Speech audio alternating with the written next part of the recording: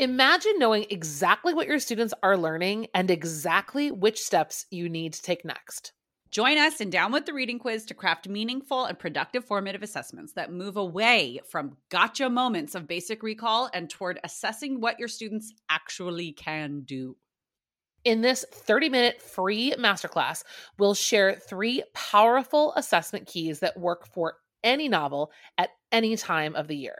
Head to shop.bravenewteaching.com/masterclass to sign up, and we'll also send you a free workbook to keep track of all your notes.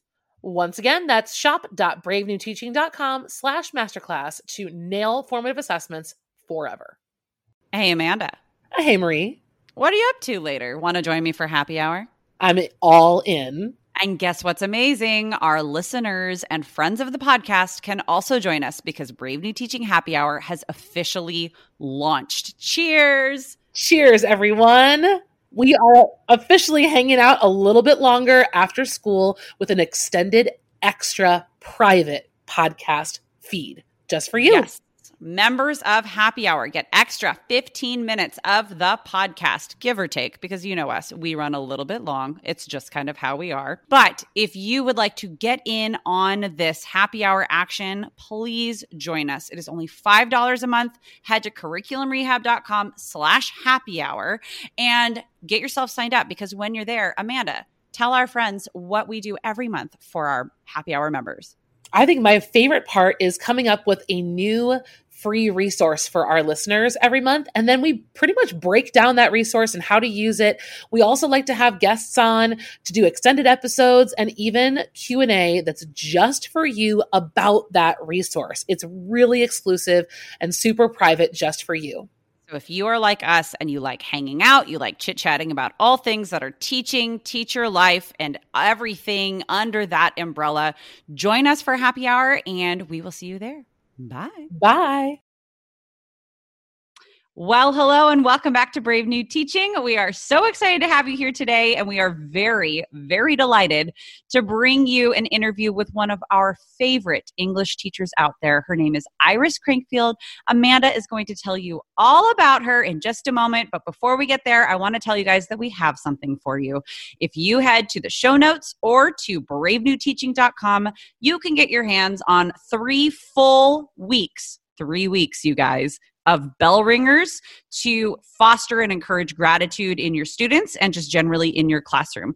15 warm-ups, start-up class bell ringers. They are rigorous. Some of them are very thought-provoking and even standards tied. So head to bravenewteaching.com or down to the show notes to get your hands on those.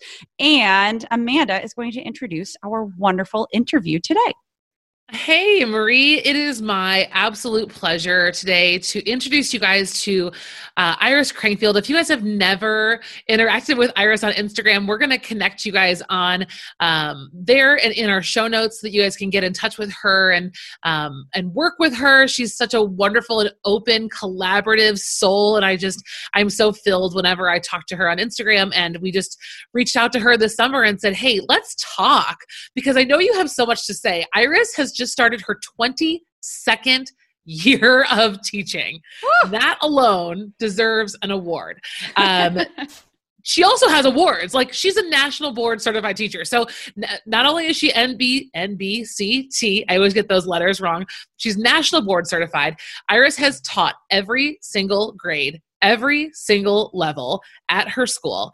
And she is also the AP Capstone leader. We'll talk a little bit about that in our episode and tell you what AP Capstone's all about. And she sponsors clubs. She does everything from the National Honor Society to, get this, the Banana Awareness Association. And on a more serious note, Iris is also going to talk to us a little bit about her experience being the only Black classroom teacher in her school and what that experience has been like for her and her students, and policies and other interacting with other teachers in the building. She's a single mom of 2 boys. Both of her boys are in college. I mean, you guys, Iris has done it all. I know that you will find lots of moments of overlap with her story, and I think you're just going to be really inspired by the way that she approaches life as a teacher and a mom. Absolutely. And I think the thing that struck me the most talking to Iris when we had this interview is just her awe of her students. I mean, we all know that our students can be absolute knuckleheads. Like, And that's putting it lightly. But at the same time, there is this like capacity that they have for intellect that just comes out of nowhere sometimes. And Iris talks about this intellectual exchange between herself and her students when they're talking about content. She also will be talking about a global citizenship course that she has been part of creating and even teaching. And you know what? We're going to stop talking about the interview and let you actually hear the interview. So we cannot wait for you guys to meet Iris yourselves. Let's cue that music and get started.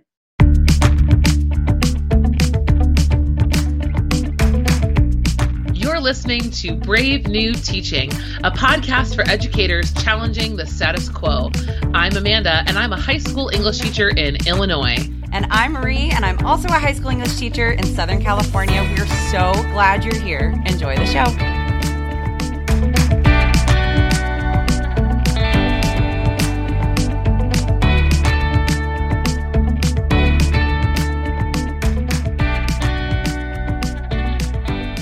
Well, hello, everyone. We are so excited to kick off this interview. You guys heard in our intro all about this fabulous educator we are speaking with today. Iris Crankfield is here to talk to us about way more than what I originally had planned on. So Iris, why don't we start off and have you introduce yourself to our listeners? Hey, hello. First, let me say thank you for having me. I'm happy to be here. It's a nice break from coming down from e-learning and turning in grades and handing out yearbooks in the hot sun for 2 days. I have been born and raised in Maryland. I'm a teacher in a county that I'm a product of, and I actually had a little bit of difficulty taking the job initially because where I teach was my high school rival.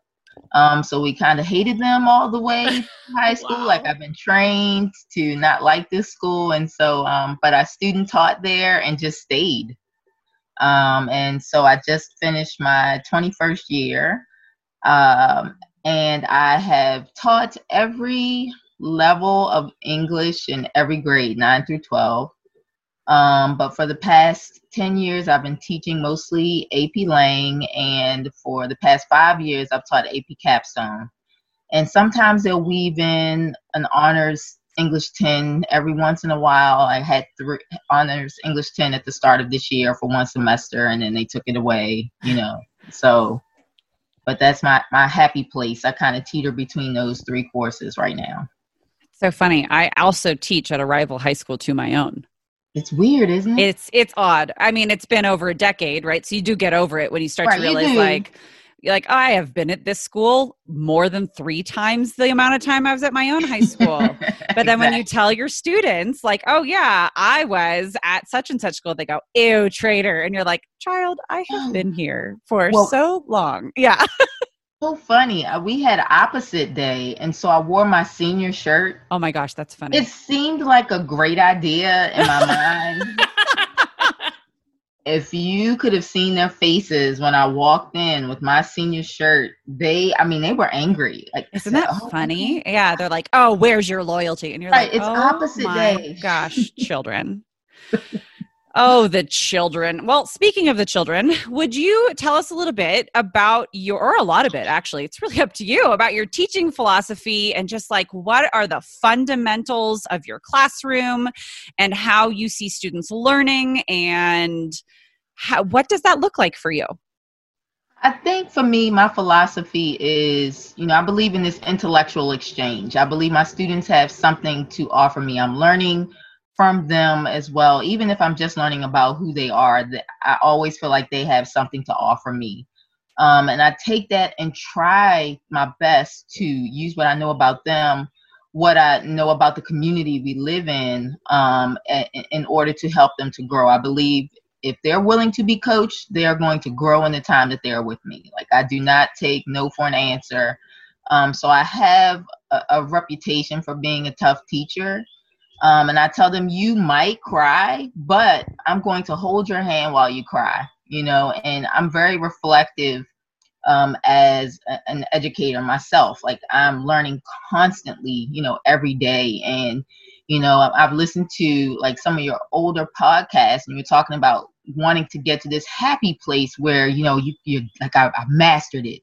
and I can just do this and I don't have to change anything, because that's what we saw our teachers do, I think. Yeah. And this does not exist. It just, if you are attempting to really help your students, like, there is no happy place of sitting back and handing out something you've been doing year after year after year. You hope not, right? Like, we hope that as each new generation of kiddos comes through, they're changing. Therefore, it only makes sense that we adapt. But like you said, it's what we saw our teachers do, because that was how it worked.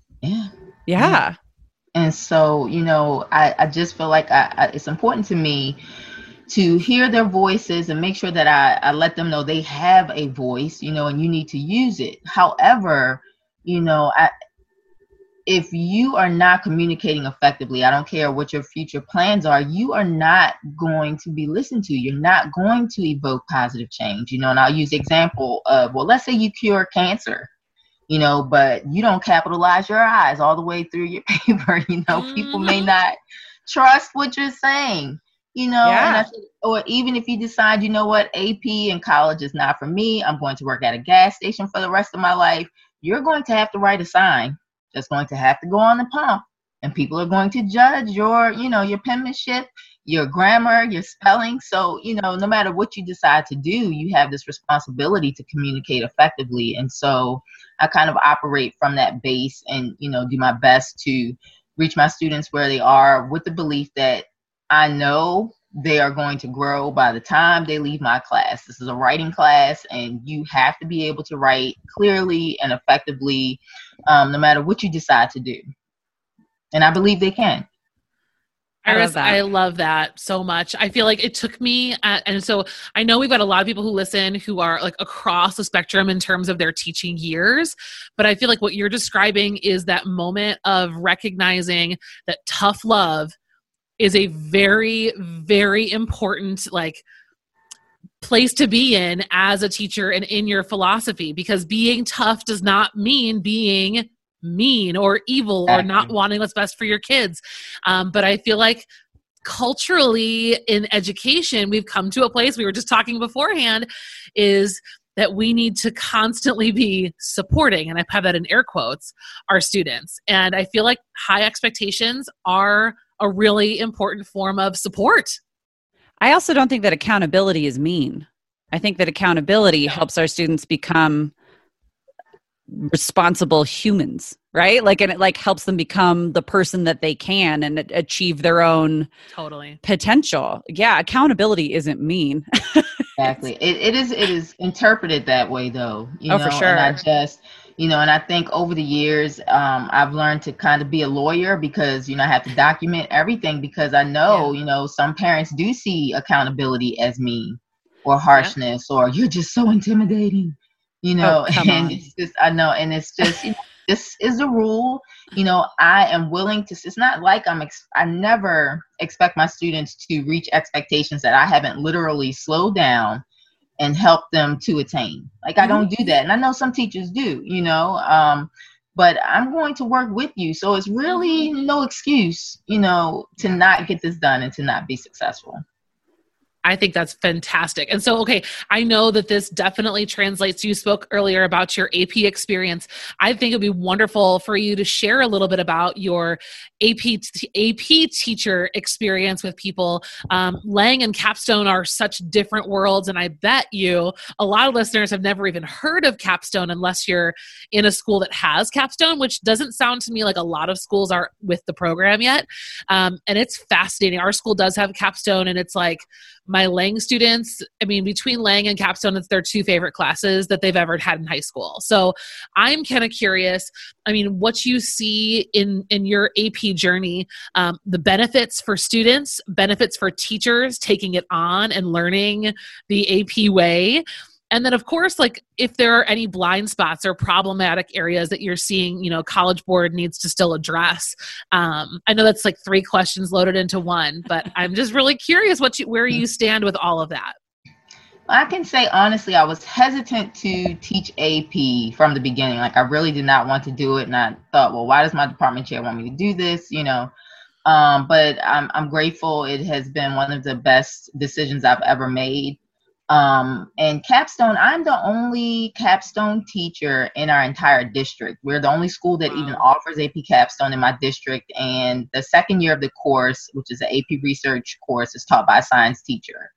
And that really, going through that training 5 years ago, opened my eyes, because there were so many things that I felt or believed, assumed, that my AP students came into class knowing.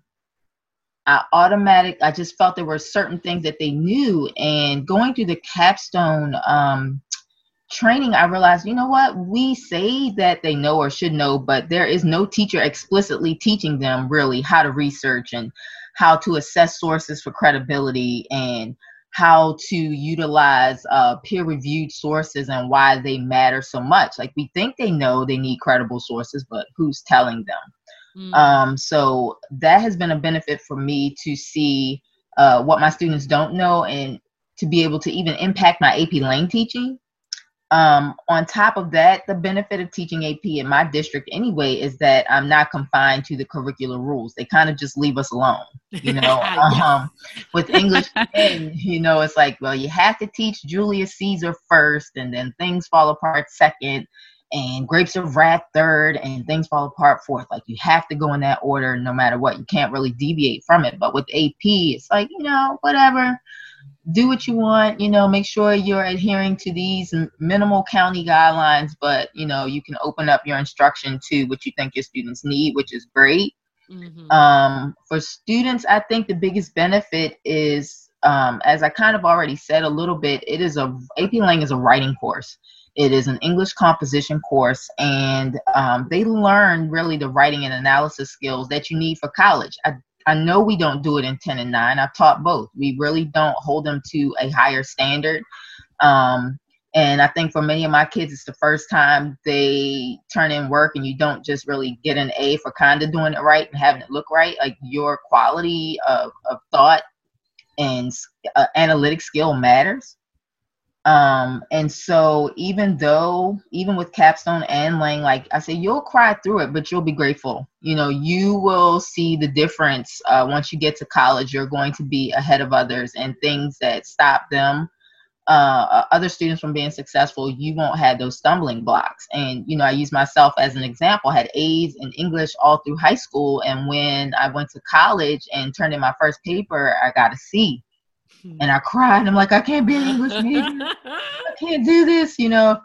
I can't get a C. I can't believe this, you know, because there were things that, because I wrote well, instinctively, you know, my teachers just kind of passed me along, and I didn't learn some of those fundamentals that I make sure my students have, you know, and I'm honest with them about my journey. And I think that helps as well.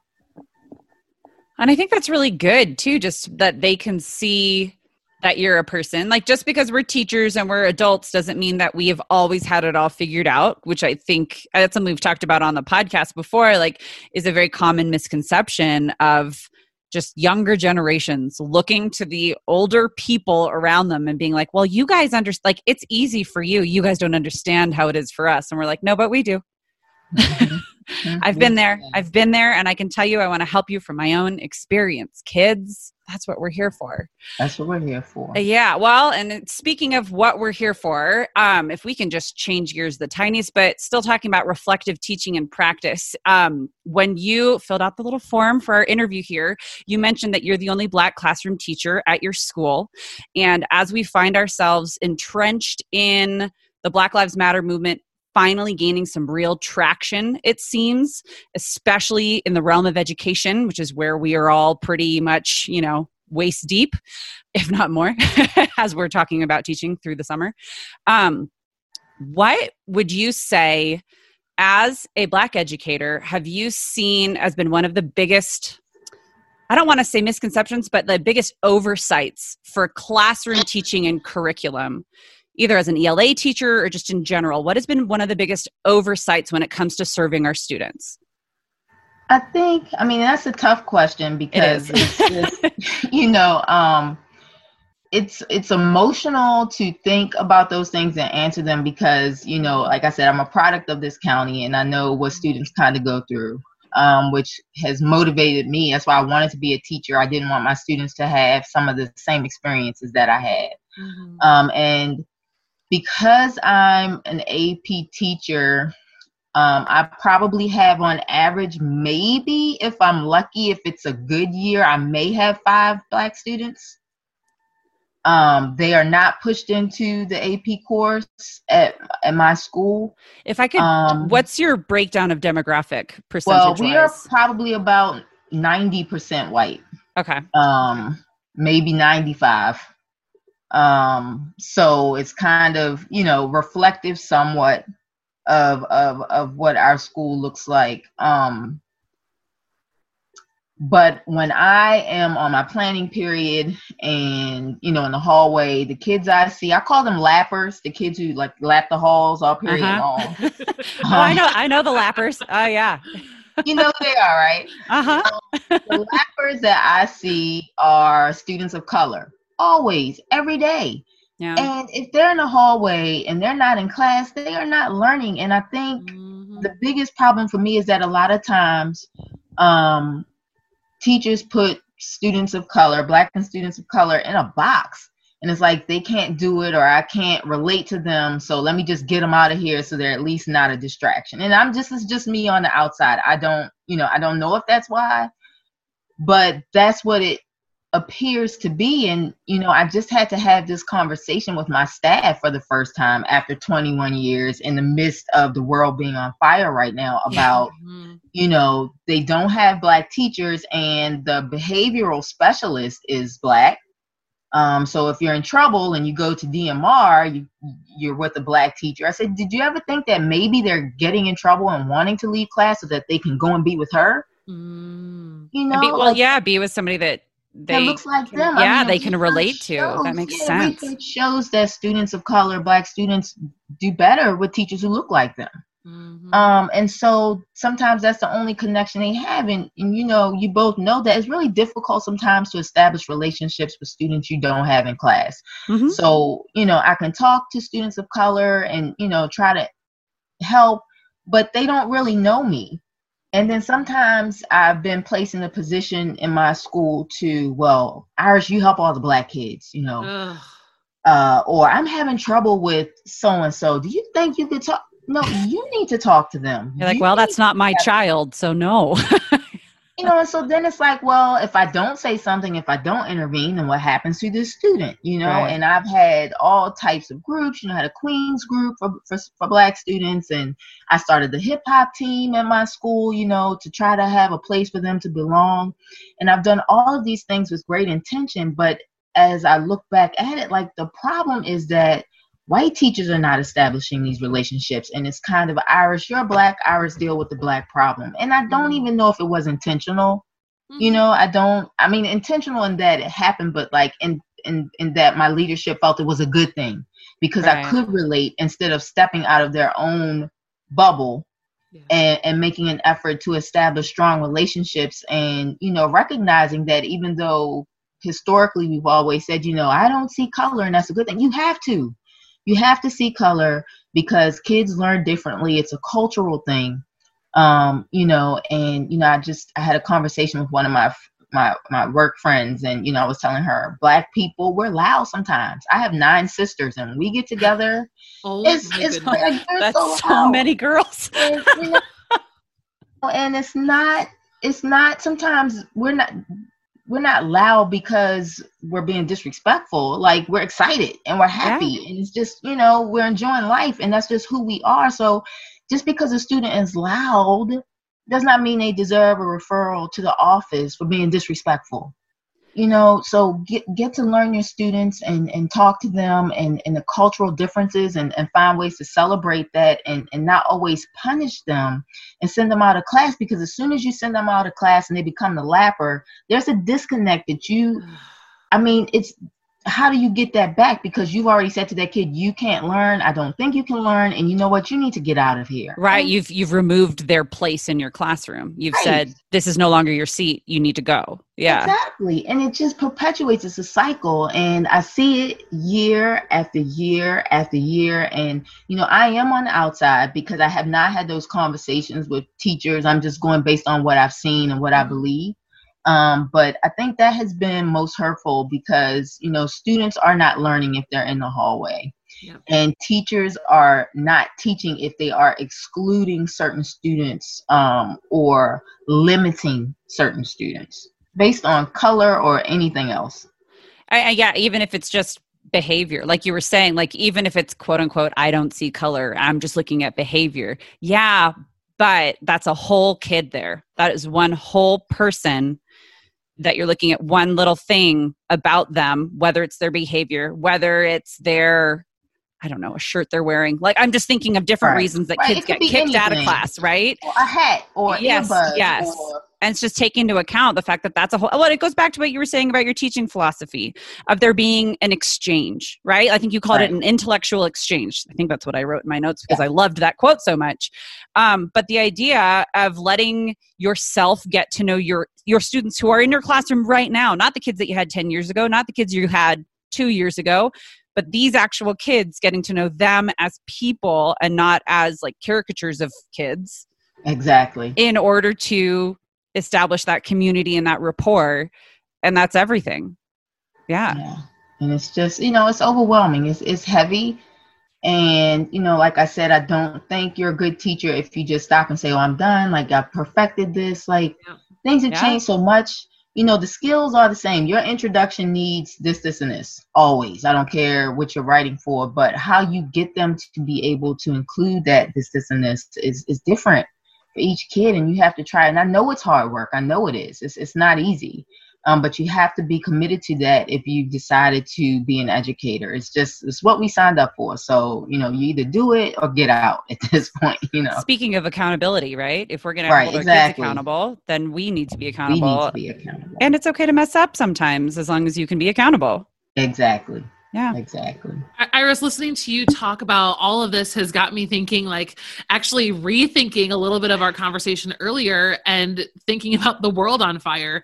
And I'm hoping, I genuinely, and I remember when COVID first came down and we first started closing schools, I remember thinking like, I hope this finally forces some teachers to do some reflecting and make some change. And at that time I was thinking about like, you should be using Google Classroom. Yeah. Small step, much lighter end of the spectrum. But I feel like as I'm picturing worst case scenarios, best case scenarios, all scenarios are pretty much worst case scenarios right now.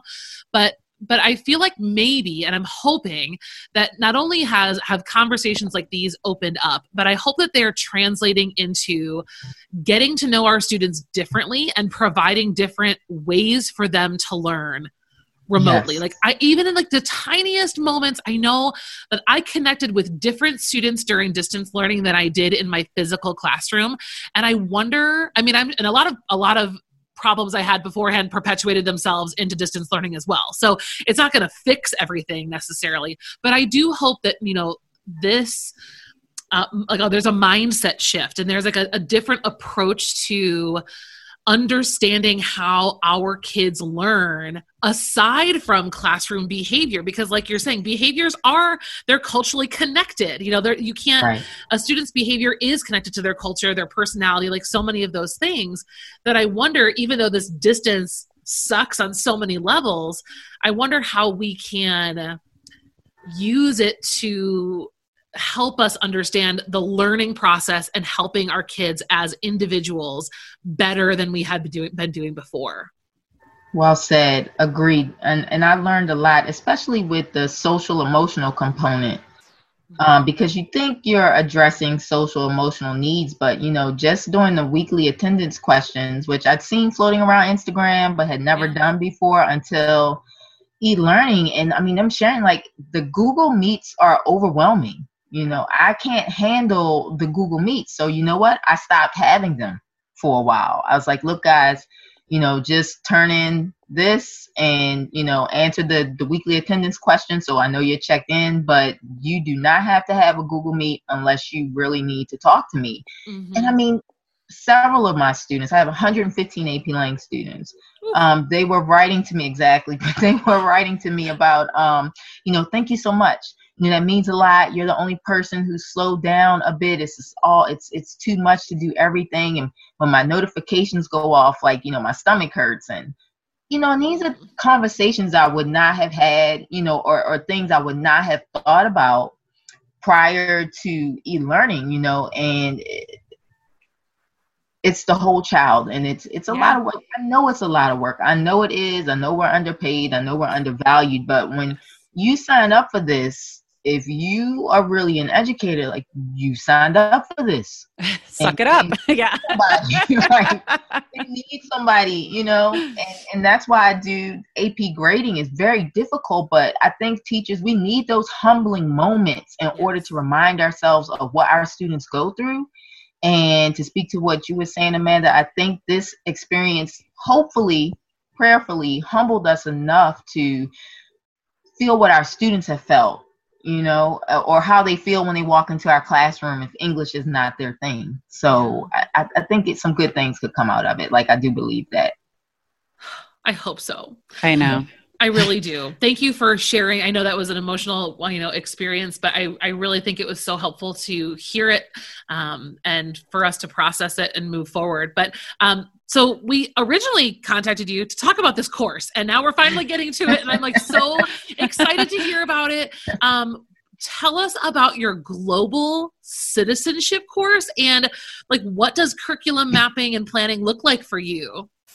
Okay, well, some backstory on it. The Global Citizenship course was born because we had some racial incidents and problems. Like, throughout our county, we had them quite a bit, unfortunately. Our school, even during this e-learning, a kid had posted some really racially charged things. I don't even want to know, because I just couldn't handle it. Yep. And so this course was born out of some problems that a high school was having.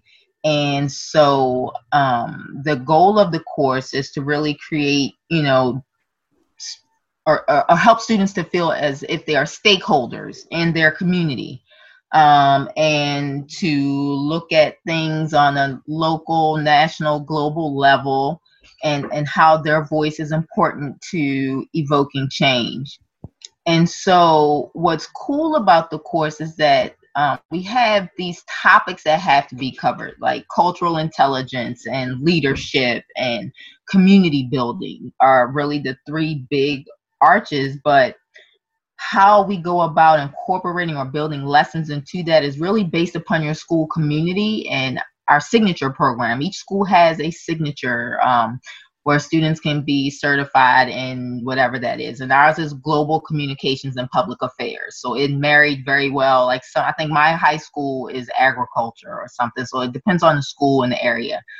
So all of our lessons in community building and cultural intelligence and leadership have to connect to global communications and public affairs, which is great because it's a natural fit.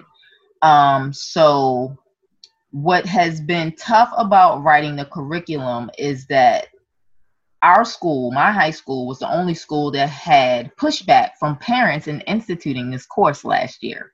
Last year was the first year that we had it. And so there was this anonymous parent group letter that surfaced that was on the news from the parents in our community that they did not want us telling their kids what to think. And so, you know, the county had to go on record and say, we're not telling them what to think, we're telling them how to think and to think outside the box. And this letter only proves even more so that we need to have this class, right? So when our school was first taking on this project, I went to a meeting and, you know, my administration really wanted me to teach it. And I'm thinking, no, like, I'm not coming in to be the Black savior once again. Right. Issues. Like, I'm not doing it. Okay, I can only imagine from your standpoint the optics of that.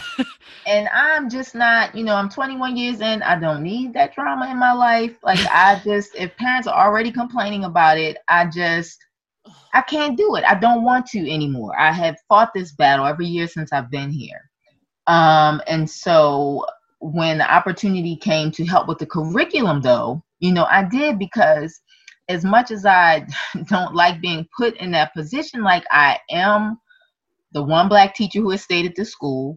I am a product of this community. Like, who better to do some of this work, you know? So the tough part has been making these lessons palatable for the community that we serve. And the anonymous letter community. Yeah. Right. Yeah. So and not all of us, and it's not like that. Like my students are great, so I'm not painting this picture of, Oh no. I'd say, I'm sorry to interrupt you. I get it. And like, okay. I guarantee you that because even just like fundamentally as teachers, we run into so much red tape. Yep. And then you get into different communities and different community makeups, and you run into different types of red tape. Pushback. I think just fundamentally, like that's something that translates very well. Yeah. Okay, good. Because, and I love my school, I love my kids, I love my administration, but it's just difficult when you're fighting a community in that way, and we were talking about on Friday, we had mandatory equity training, and I said, and they were talking about having these parent information series to talk to the community and get them involved. And I said, yeah, that's great. However, we have to look at ourselves, because if I'm the only Black classroom teacher in the school, who are we to point a finger and say, well, you have to diversify and you have to accept everybody and you have to build this community and accept multiple viewpoints and perspectives. Like, we have to practice what we preach also.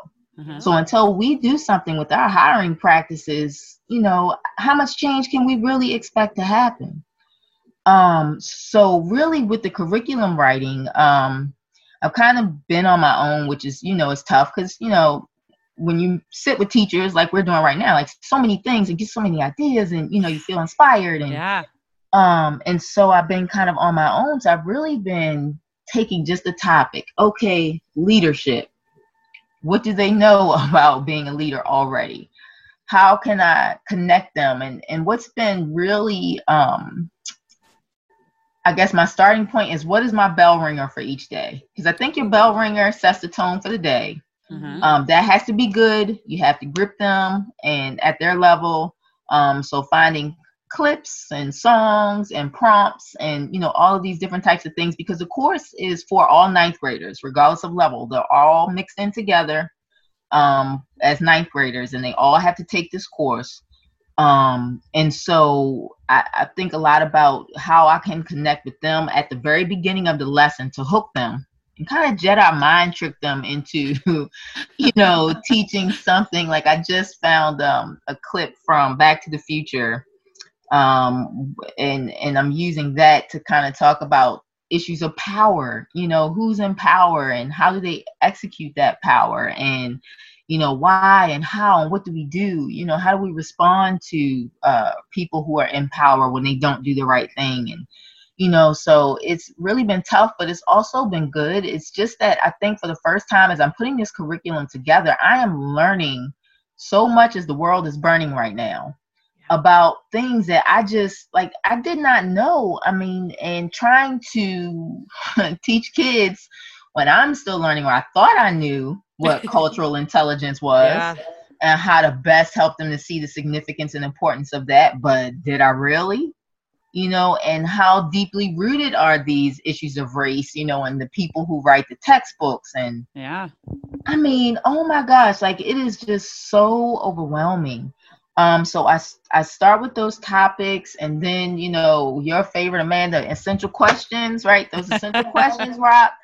And they're so good because it's just a simple way to bring them back to why are we doing this? And for kids, it's always about the why, like what's in it for me. Mm-hmm. And if they know they're answering that question, then that gives them a foundation, leads them back home. And so I really, to get back to, I think the question you asked me, to just take the topics like community building, leadership, and cultural intelligence, helping them to be stakeholders in their community, locally, nationally, globally. For every lesson that I create, I always have some type of global connection or a way to differentiate the lesson to make sure that we are incorporating that global component. And it's been so cool. Fun, but overwhelming to write right now as I'm on a learning curve myself. And I hope I answered it. I hope I answered the question. Yes. No, you absolutely. I'm sitting here.